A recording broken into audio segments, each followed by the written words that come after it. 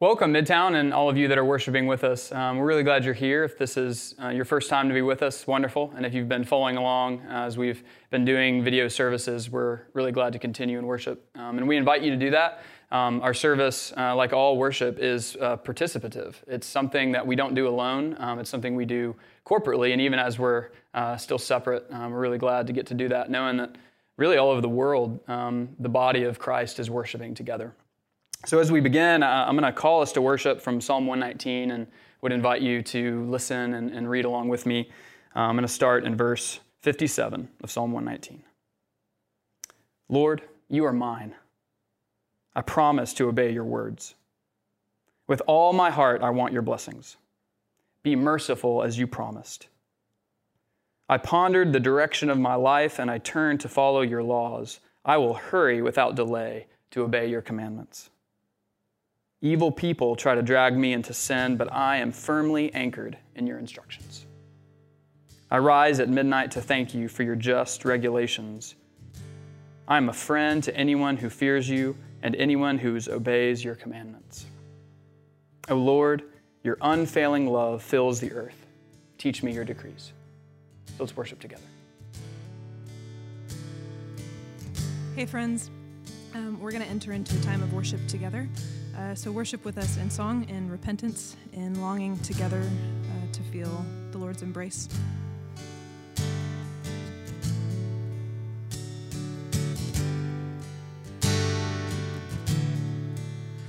Are you hurting and broken within?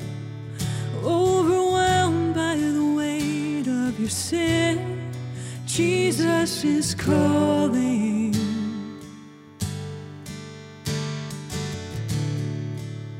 Have you come to the end of yourself? Do you thirst for a drink from the well? Jesus is calling.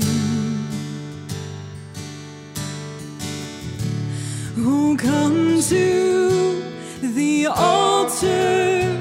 The Father's arms are open wide. Forgiveness was bought with the precious blood of Jesus Christ.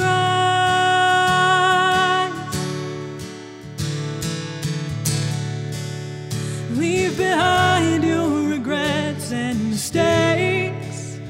Come today, there's no reason to wait. Jesus is calling.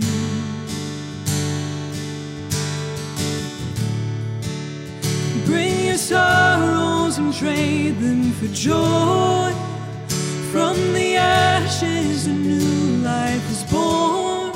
Jesus is calling. Oh, come to the altar. The Father's arms are open wide. Forgiveness was bought with the precious blood of Jesus Christ.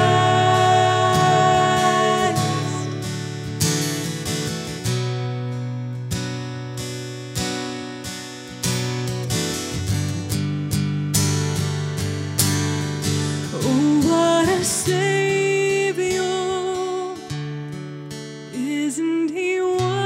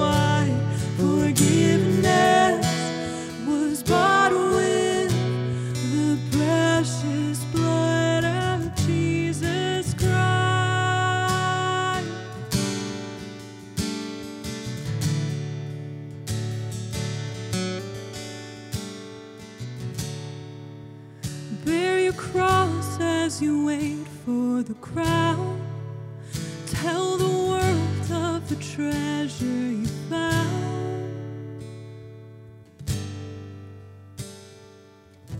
Father, please give us the gifts of your gentleness and your humility as you speak to us about repenting of sin so that we can live more fully in this world as you would have us to love it well, to love your other children well.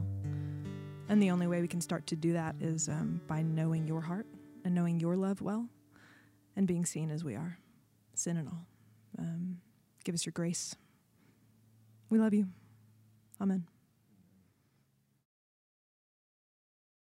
Hey, good morning, Midtown. Good to be with you this morning to spend some time opening up the Word. We're going to be building on what Elliot led us in last week, looking at the topic of the gospel and justice.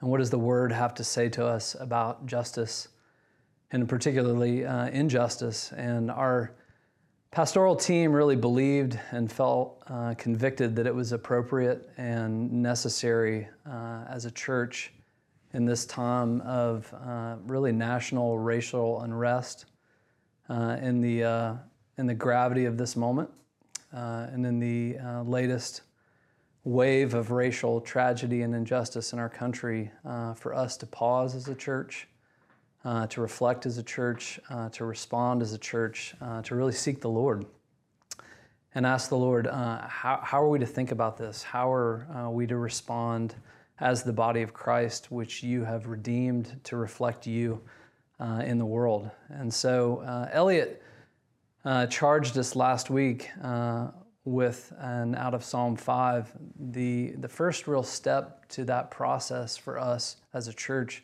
is to lament. And that we should truly lament over the injustice that we see being done, that we need to grieve over that. We should weep with those who weep, as Romans 12 says. But lament should lead us somewhere as a people.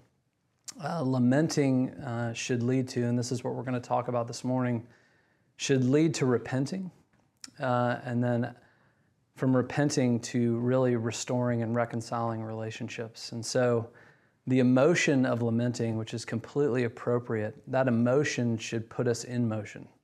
Lament, literally, it's like turning the key in a car and turning and starting the process of the car moving in a different direction. And so how do we get in motion as the church? Well, we're going to take some more time looking at a different passage this morning in Isaiah 58.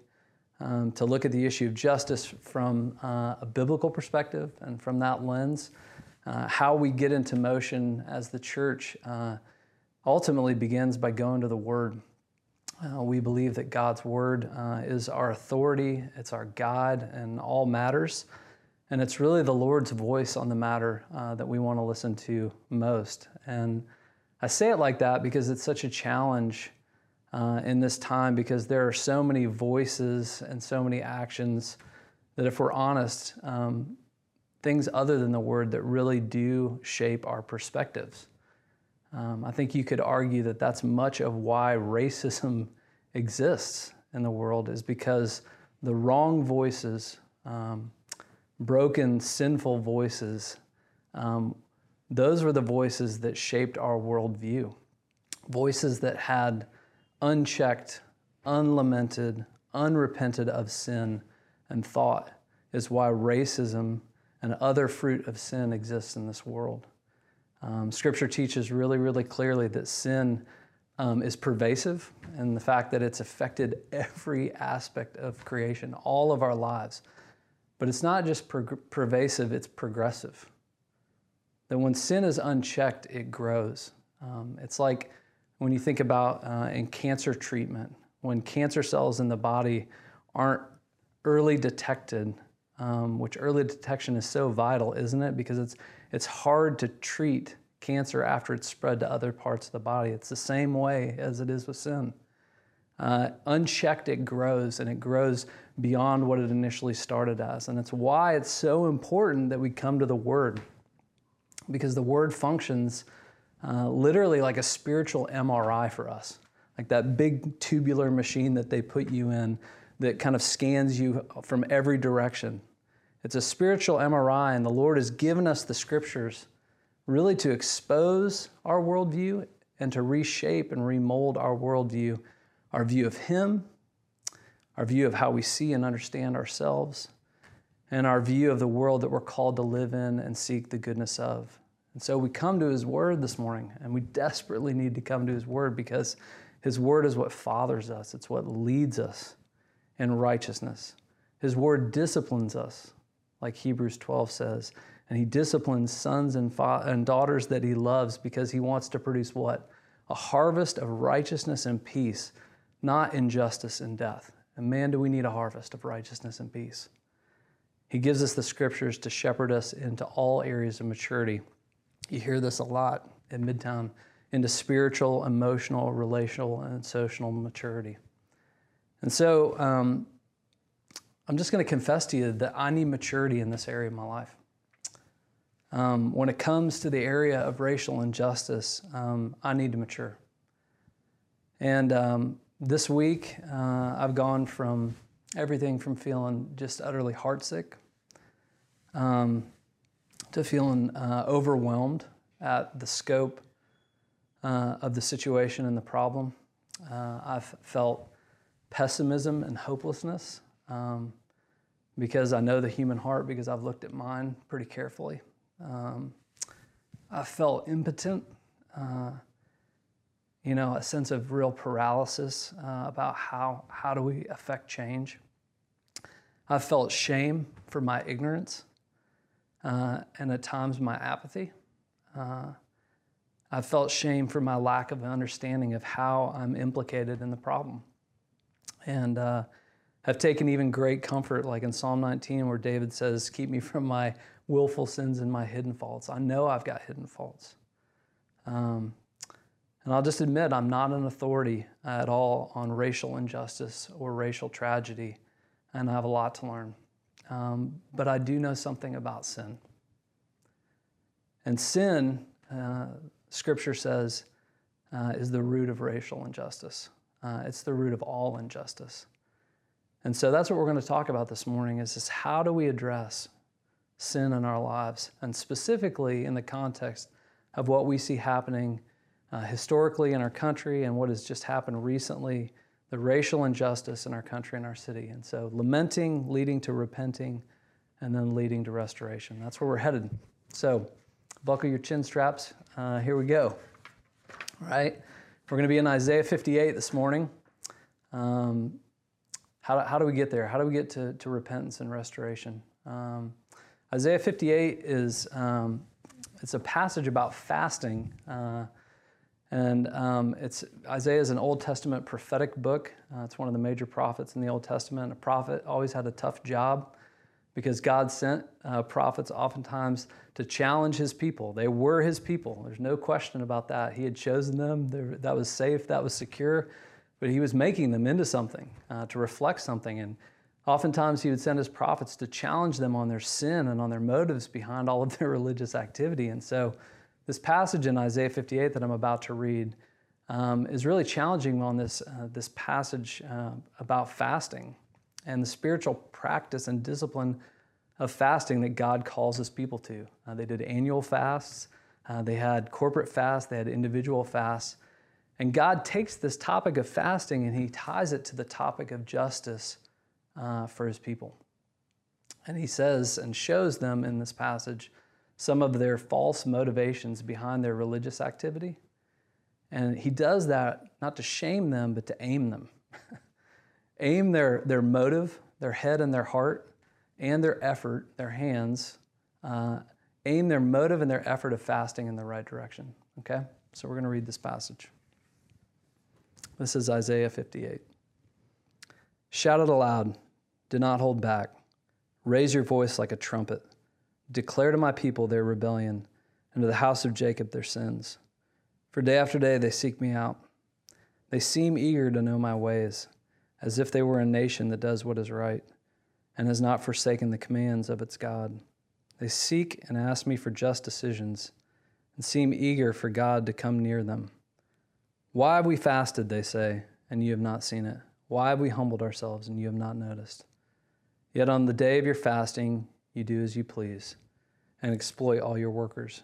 Your fasting ends in quarreling and in strife, and in striking each other with wicked fists. You cannot fast as you do today and expect your voice to be heard on high. Is this the kind of fast I have chosen? Only a day for a man to humble himself? Is it only for bowing one's head like a reed and for lying on sackcloth and ashes? Is that what you call a fast, a day acceptable to the Lord? Is not this the kind of fasting I have chosen? To loosen the chains of injustice and to untie the cords of the yoke, to set the oppressed free and to break every yoke? Is it not to share your food with the hungry and to provide the poor wanderer with shelter?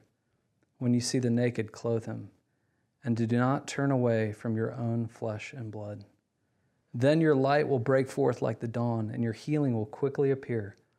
Then your righteousness will go before you, and the glory of the Lord will be your rear guard. Then you will call, and the Lord will answer.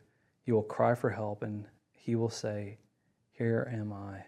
If you do away with the yoke of oppression, with the pointing of the finger and the malicious talk, and if you spend yourselves in behalf of the hungry and satisfy the needs of the oppressed, then your light will rise in the darkness, and your night will become like the noonday. The Lord will guide you always. He will satisfy your needs in a sun-scorched land, and will strengthen your frame, and you will be like a well-watered garden, like a spring whose waters never fail. Your people will rebuild the ancient ruins and raise up the age-old foundations. You will be called the repairer of broken walls, the restorer of streets with dwellings. This is God's word.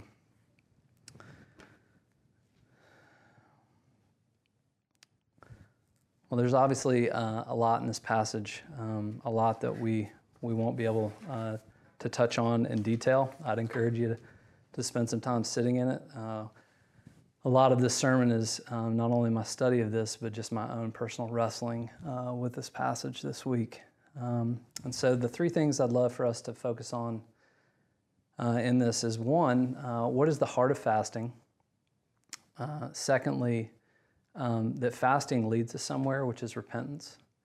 And then thirdly, repentance leading to the restoring of relationships and moving towards reconciliation. Okay? So the first thing, the heart of fasting. What is this fasting all about? It's not something I hear a lot of people talk about, but just to be really straightforward and try to be really simple, that fasting, the heart of fasting really is this. It's me going without something for a period of time, intentionally and willingly going without something for a period of time. It was typically food or drink, but it could be other things. Intentionally and willingly, you could think of it this way, it's a self-inflicted protest of me self-fulfilling my hungers first. I'll say that again. It's a lot of S's. Self-inflicted protest of self-fulfilling my hungers first. It's protesting a me-first life. And that's why it's so unpopular. Jesus talks about it in the Sermon on the Mount in Matthew 6. He says that when you fast, you're not to do it in a way so as to show other people. You're not to do it in a way so as to be seen fasting. It's actually the hard, hidden heart work that he calls us to as believers. And the goal of fasting really is this. It's to submit and to humble myself and to obey God and not just my hungers and my feelings at the time. So the call to fast, the command to fast, was a command to intentionally go without something, not just in response to a situation. We saw David do that plenty of times in the Psalms where there was something very difficult going on. And so he said he fasted and he prayed. So we fast and we pray not just in response, but actually to invoke a response. I fast in order to awaken a response through this spiritual discipline and obedience to fasting that the Lord has given us. It's setting my needs and my hungers aside for a time to come awake to other things. And I would say in this passage it says, not just to come awake to other things, but to others' needs. Like, for instance, the call to observe the Sabbath in the Old Testament was really a call to fast from work. It's to rest and to worship, but to really stop from our tendency, our flesh's tendency to overwork. And when we fast in the Sabbath, what do we do when we set aside time for worship? We set aside time to remember and to be restored to the joy of our own salvation, that we were the ones that he brought out of oppression and slavery, spiritual and literal. That we were the ones that he saved, and that he set us free now to be an ambassador of that message, that we're the ones who now bear that family resemblance as those who have been rescued. So we fast from work when we worship. We fast, another fast, we could talk about this one, fasting from greed. He says in there that I want you to spend what you have on other people's needs. I want you to give away money and give away your time from what the Lord has provided for you. Use that to provide for others. And when you do that, what you're going to see is you're going to see him to continue to provide for you. He's given us fasting as a discipline, not to make him love us, but for us to actually live into our identity as those who belong to him, who belong to his kingdom, and his kingdom has different values than the world's values. And so I fast in order to awaken myself to the Spirit's voice in me, to being led by the Spirit. And sometimes it takes doing something physical. I actually have to do something physical to wake something up in me spiritually, right? That's why, and you've seen, tens of thousands, probably hundreds of thousands of people in Nashville now who've been a part of peaceful protesting. That's why peaceful protesting, it's a physical thing that is waking something up in me. Maybe that's what the Lord is calling you to do in this time. Maybe it's setting aside time, which is a fast, right? Setting aside time in real prayer, seeking the Lord on this matter. Maybe it's setting aside time to think critically or intentionally about the rhythms or the voices that you've listened to in your life that have shaped your worldview that are different than what Scripture says. Maybe it's setting aside time to seek out guidance or wisdom from a brother or sister of color or of a different race or ethnicity and saying, hey, I want to understand your experience because I don't. I'm going to create space for that. And to create space for that, I have to fast from something else, right? If for nothing else than my routine and my comfort, I have to say, I'm going to set my routine and my schedule and what I want to do, I'm going to set that aside for a period of time to pick up those things. And so it's a good question for us to answer right now. Lord, what would you call me to? What would you call us to as a community to fast from in order to pick up something else, something of greater value? I'll give you a few more examples, some real practical examples. How about I fast from my sense of authority and control of my schedule and use of my time? I love my time, right? My time is very, very important to me, and my routine is very, very important to me. And I was reflecting on this week and realizing it's really hard because COVID-19 has already destroyed all of my routine, right? We have been on a forced fast already in so many ways. And now, because of the racial tragedies that are going on, I don't think it's lost on any of us. It takes real effort to look into racial injustice. And it requires even more fasting, right? I have to pause even more deeply than I have. And people are already hard-pressed because they understand that this situation of racial injustice, it didn't happen overnight, and it's not going to be fixed overnight. That true change is going to take time and sustained effort, and it's going to take me being willing to sacrifice my routine more readily and more frequently. What about fast from a life of spontaneity for a life of intentionality and commitment? Only people of privilege actually get to live with spontaneity. It's only people with means that actually have the capacity to make decisions on a whim and act on those things. Spontaneity and the freedom of that is privilege, right? What would it look like to say, I'm not going to live a spontaneous life, but I'm going to live an intentional life, a committed life to a steady work in the same direction, even when no one's looking? How about I fast from seeing my money or my position or my influence as simply mine and only as a means to satisfy my own wants and my own needs? How about I fast from always doing what is convenient and easy and comfortable? And I actually choose to be uncomfortable, because if you're going to step into this issue, you're going to have to choose to be uncomfortable, because it is uncomfortable. It's hard. How about this one? Fast from feeding insatiably on the next post and dig into the Word, which has the wisdom and it has the truth that we need to feed on to see true personal and communal gospel transformation, leading to the change that we desperately need to see in our city and in this world. I'm going to fast from the phone and pick up the Word. So he calls us to fast, but fasting, remember, it's like lamenting. It's like turning the key. Fasting leads to something, and what it leads to is repentance. It's the second thing I said we'd talk about. Fasting really helps me see what it is that I need to repent of.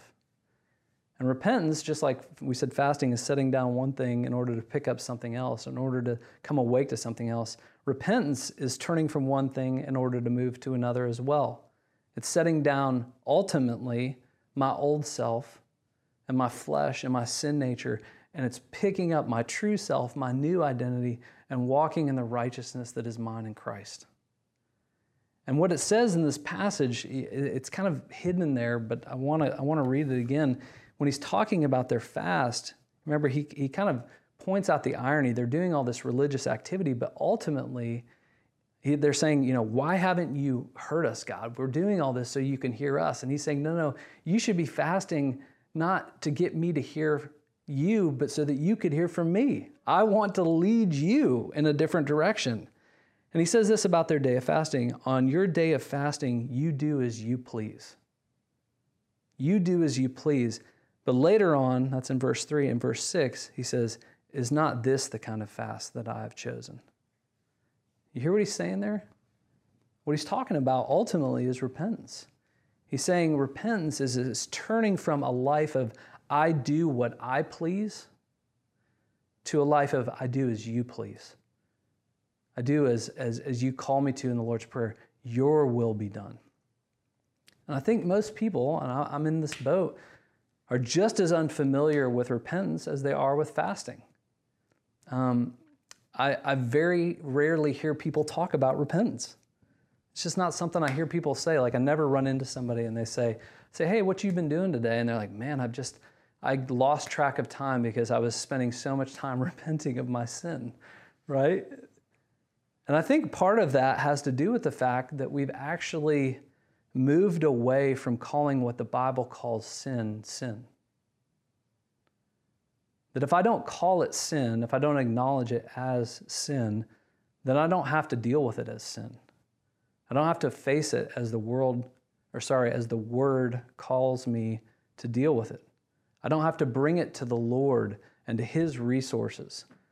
If I don't call it sin, I get to handle it how I see fit. I get to call it things like, that's a struggle, or it's an issue I have, or it's a mistake, or it's my personality type, or it's how I am. Rarely do we just call it what the Bible calls it, which is sin. And the danger of that is this, that if I don't call sin, sin in my daily life, then I can't all of a sudden be found guilty or implicated. I'm talking about godly sorrow when I say guilty, like repentant. I can't be found guilty and implicated or feel convicted about my apathy towards racial injustice when, in something like the unavoidable evil of systemic racial bias, I can't all of a sudden be found guilty in that way when I don't call sin, sin in my daily life. I can't turn the switch all of a sudden. I don't have the muscle developed. Let me tell you how I got personally convicted about this. So there are places like in Ephesians 5 is one of them. There are other places where Paul does this, where he talks about things about our new nature and things that we're supposed to avoid because this isn't who we are now. And he'll build these giant lists like, I want you to put to death sexual immorality. and I want you to put to death greed, and I want you to put to death obscenity. And he'll kind of build these giant lists, and then he'll always end with a few like this, and foolish talk and coarse joking. And when I read those, a lot of times what I tend to do is I immediately look at that list and I say, why are all those things lumped together? Like, yeah, sexual immorality, man, that's horrible. Racial injustice, that is horrible. But coarse joking, like, why'd that make the list in the same thing that he's saying put to death? Why is he saying that? And why is he saying that is because we love to, I think, I'll use an I statement, I love to differentiate and delineate and say there are certain things that are sins that actually need to be repented of, and then there are all these other things that we kind of wink, and that's okay, right? Like we can kind of collectively protect our prejudice, right? And I love a good joke as much as anybody because I'm funny. I'm kidding. But honestly, I love to joke. I love to laugh. And yet, oftentimes what I'll see is that when I do that delineation or that differentiation and I don't call coarse joking sin, then if I begin there to kind of numb myself to the fact that God calls that sin, then I all of a sudden have begun to architect a life where I don't need to repent. Because all my sins are on a list that really aren't really sins. But these over here, man, I can call those out. I can call people out on those all day long. And the danger of that is if I don't call sin sin, then I've built a life where I don't need to repent. I don't need to seek forgiveness. Even with people who are very similar to me, right? And so it shouldn't surprise me that I lack the repentance awareness or the repentance muscle to flex on these larger, more nuanced and complex issues of racial injustice if I've never run the mile of daily repentance with my wife and my friends who are very similar to me. I can't run the marathon with my brothers and sisters of color for real change if I've never run the mile in my daily life of repentance.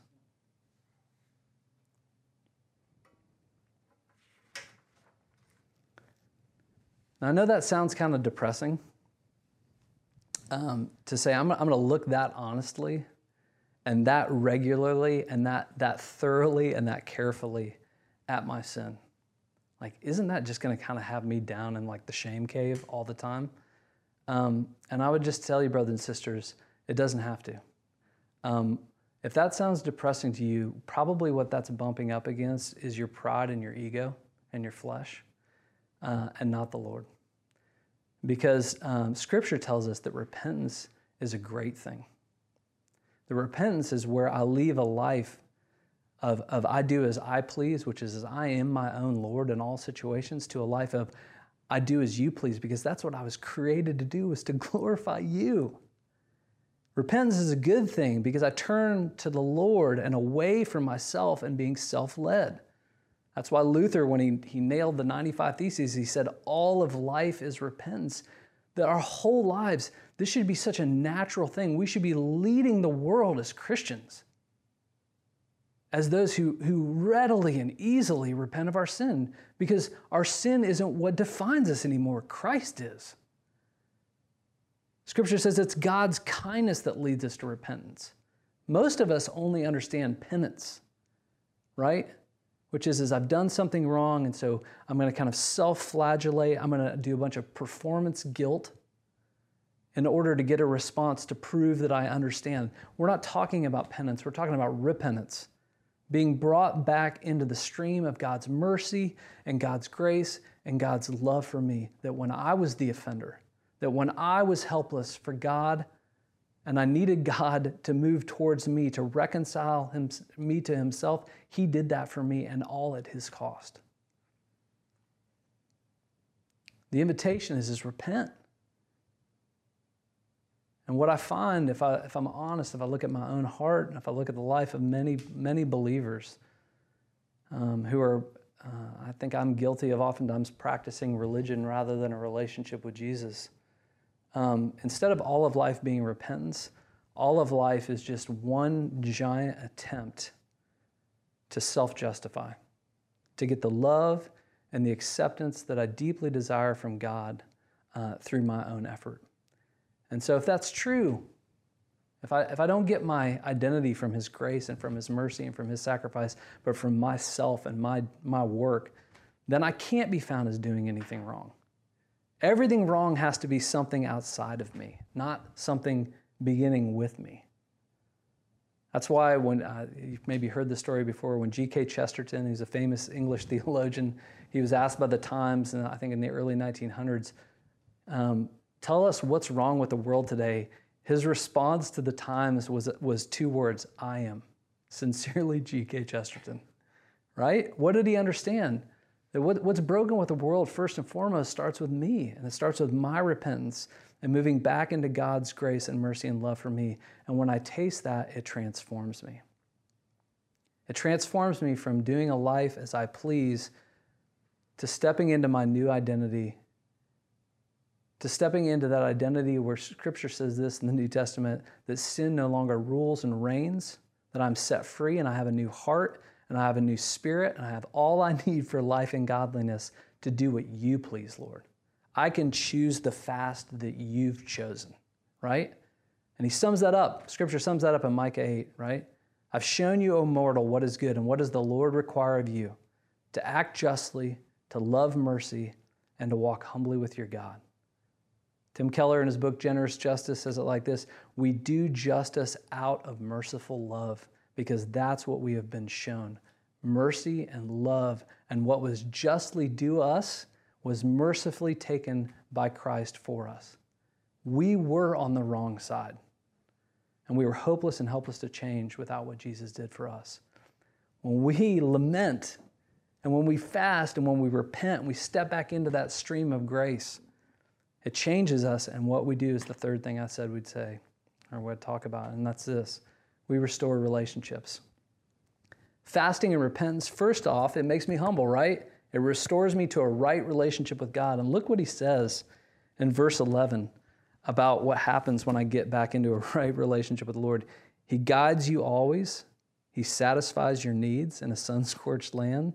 He strengthens your frame, and we need strength for this journey, right? We'll be a well-watered garden, a spring whose waters never fail. So we step back into right relationship with God, and what do? We receive everything we need. And I can walk in humility now. I can walk and receive his merciful love, and then it makes me something, and that's this. It's the end of this passage in Isaiah. I become an ambassador and an agent of the very love and mercy I've received. Right? What does that look like? How about this? Verse 6, we loosen the chains of injustice. What does that mean? That means everything from the personal heart reform that I invite into my life. Jesus transformed my life that I would reflect you and bear the family resemblance, all the way down to changing policy and programs for the public good, right? I'm seeking the good of my brother and sister. So we loosen the chains of injustice. We set the oppressed free. We break every yoke of oppression. We do away with malicious talk. And instead of malicious talk, what do? We bring words of life. We spend ourselves for the hungry. We don't just spend on our own hungers. We satisfy the needs of the oppressed, not just our own needs. And ultimately, there at the very end in verse 12, what do? We rebuild the ruins. We raise up foundations. We repair broken walls.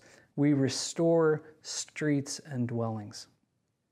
It's a picture of what Proverbs 11 says when it says, when the righteous prosper, the whole city rejoices. Because the righteous, those who are in Christ, they leverage themselves for the good of all. That's what bearing God's image is. We bear his image by doing that because we value the image of God in and for all people. Our fasting, our lamenting, our repenting, it turns into feasting. With who? Our own flesh and blood. I was haunted by this verse, and I'll close with this.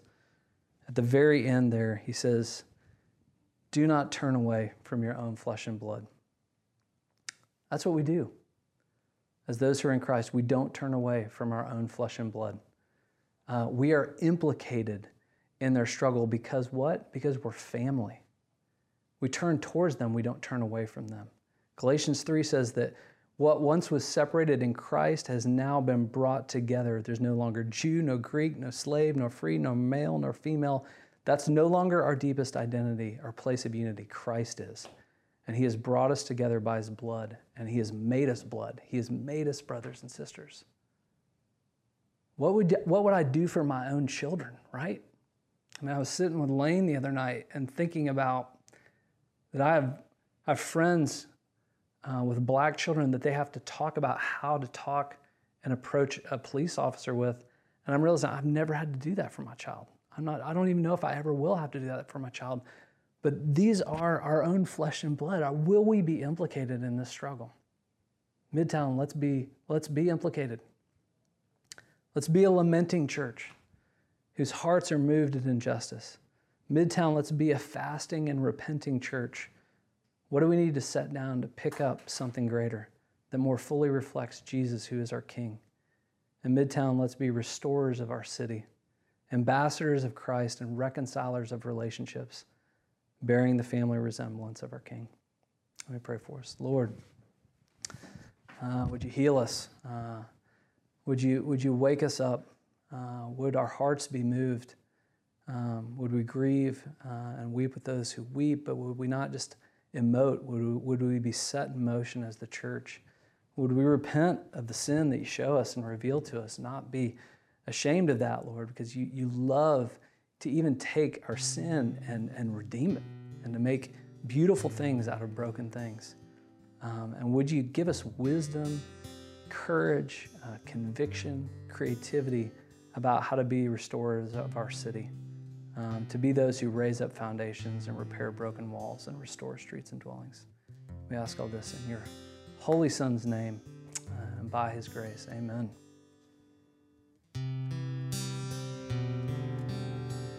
Let's sing this song together and remember who we belong to, and that he's a good King and a good Father. This is my Father's word, and to my listening ears, all nature sings and round me rings the music of the spheres. This is my Father's word. I rest me in the thought of rocks and trees, of skies and seas. His hand the wonders wrought.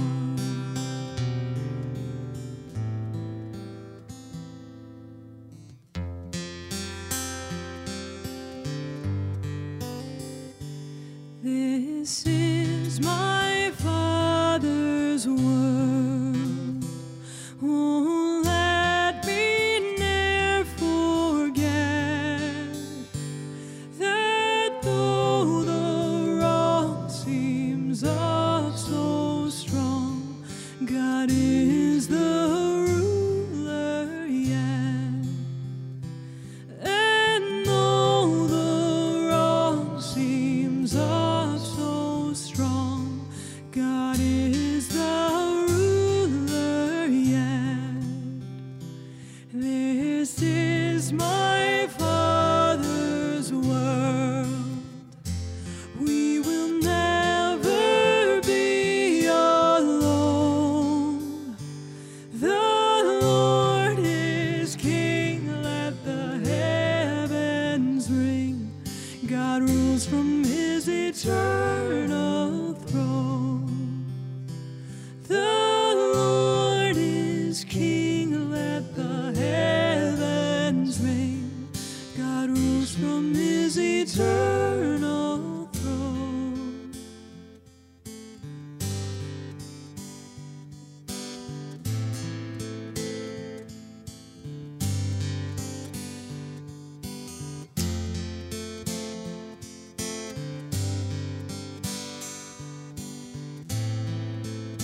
Sing, the Lord is King, let the heavens ring. The Lord is King, let the heavens ring. The Lord is King, let the heavens ring. The Lord is King, let the heavens ring. The Lord is King, let the heavens ring. The Lord is King, let the heavens ring. The Lord is King, let the heavens ring. The Lord is King, let the heavens ring. The Lord is King, let the heavens ring. God reigns, God reigns,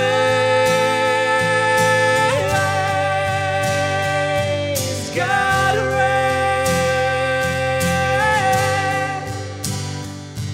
God reigns.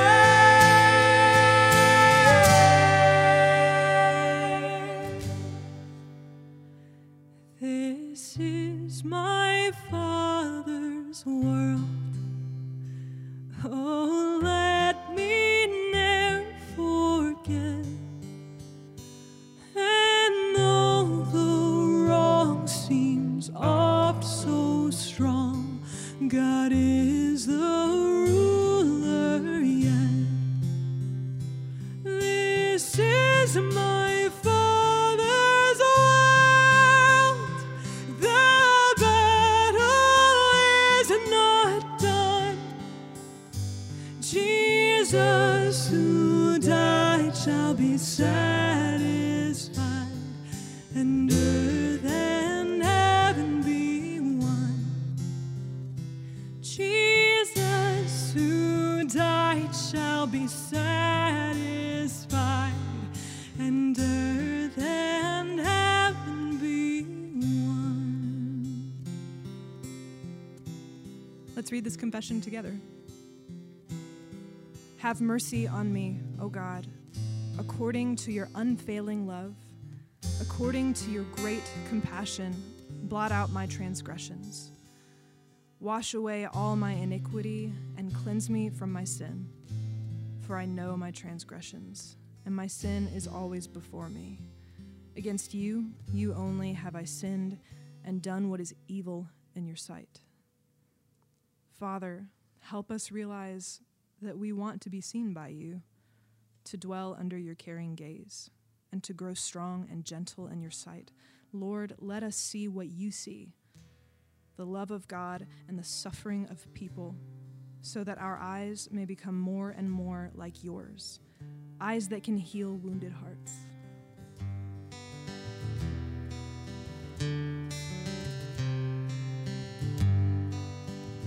Sing, all things will be made good again. All things will be made good again. All things will be made good again. All things will be made good again.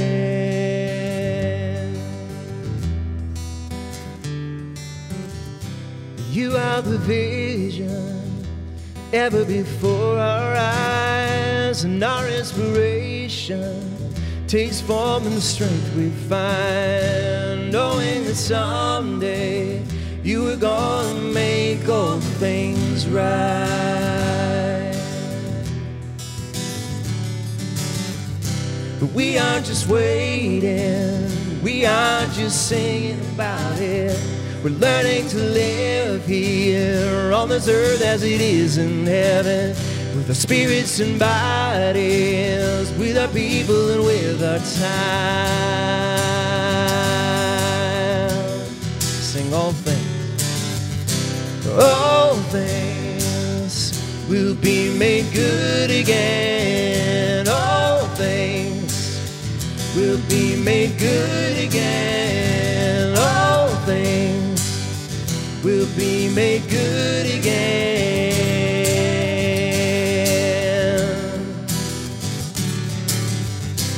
Even our disappointment is a shadow of your great light. It's the seed of the kingdom taking root in our hearts and minds, and our spirits are groaning for the world to be reconciled.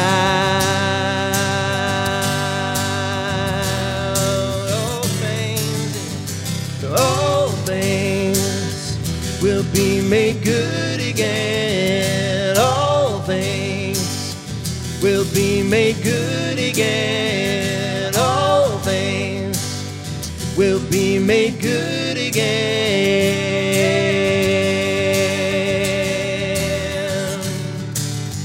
No sickness, no sorrow, everything in its rightful place. Nothing owed, nothing borrowed, everything is a gift of grace. No faith, no religion, we will see with the very eyes. No hate, no division, brothers and sisters recognize. No sickness, no sorrow, everything in its rightful place. Nothing owed, nothing borrowed, everything is a gift of grace. No faith, no religion, we will see with the very eyes. No hate, no division, brothers and sisters recognize.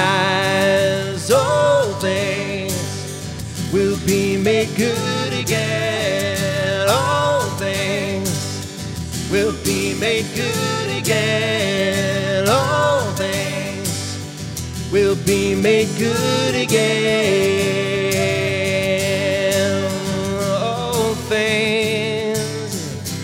All things will be made good again. All things will be made good again. All things will be made good again.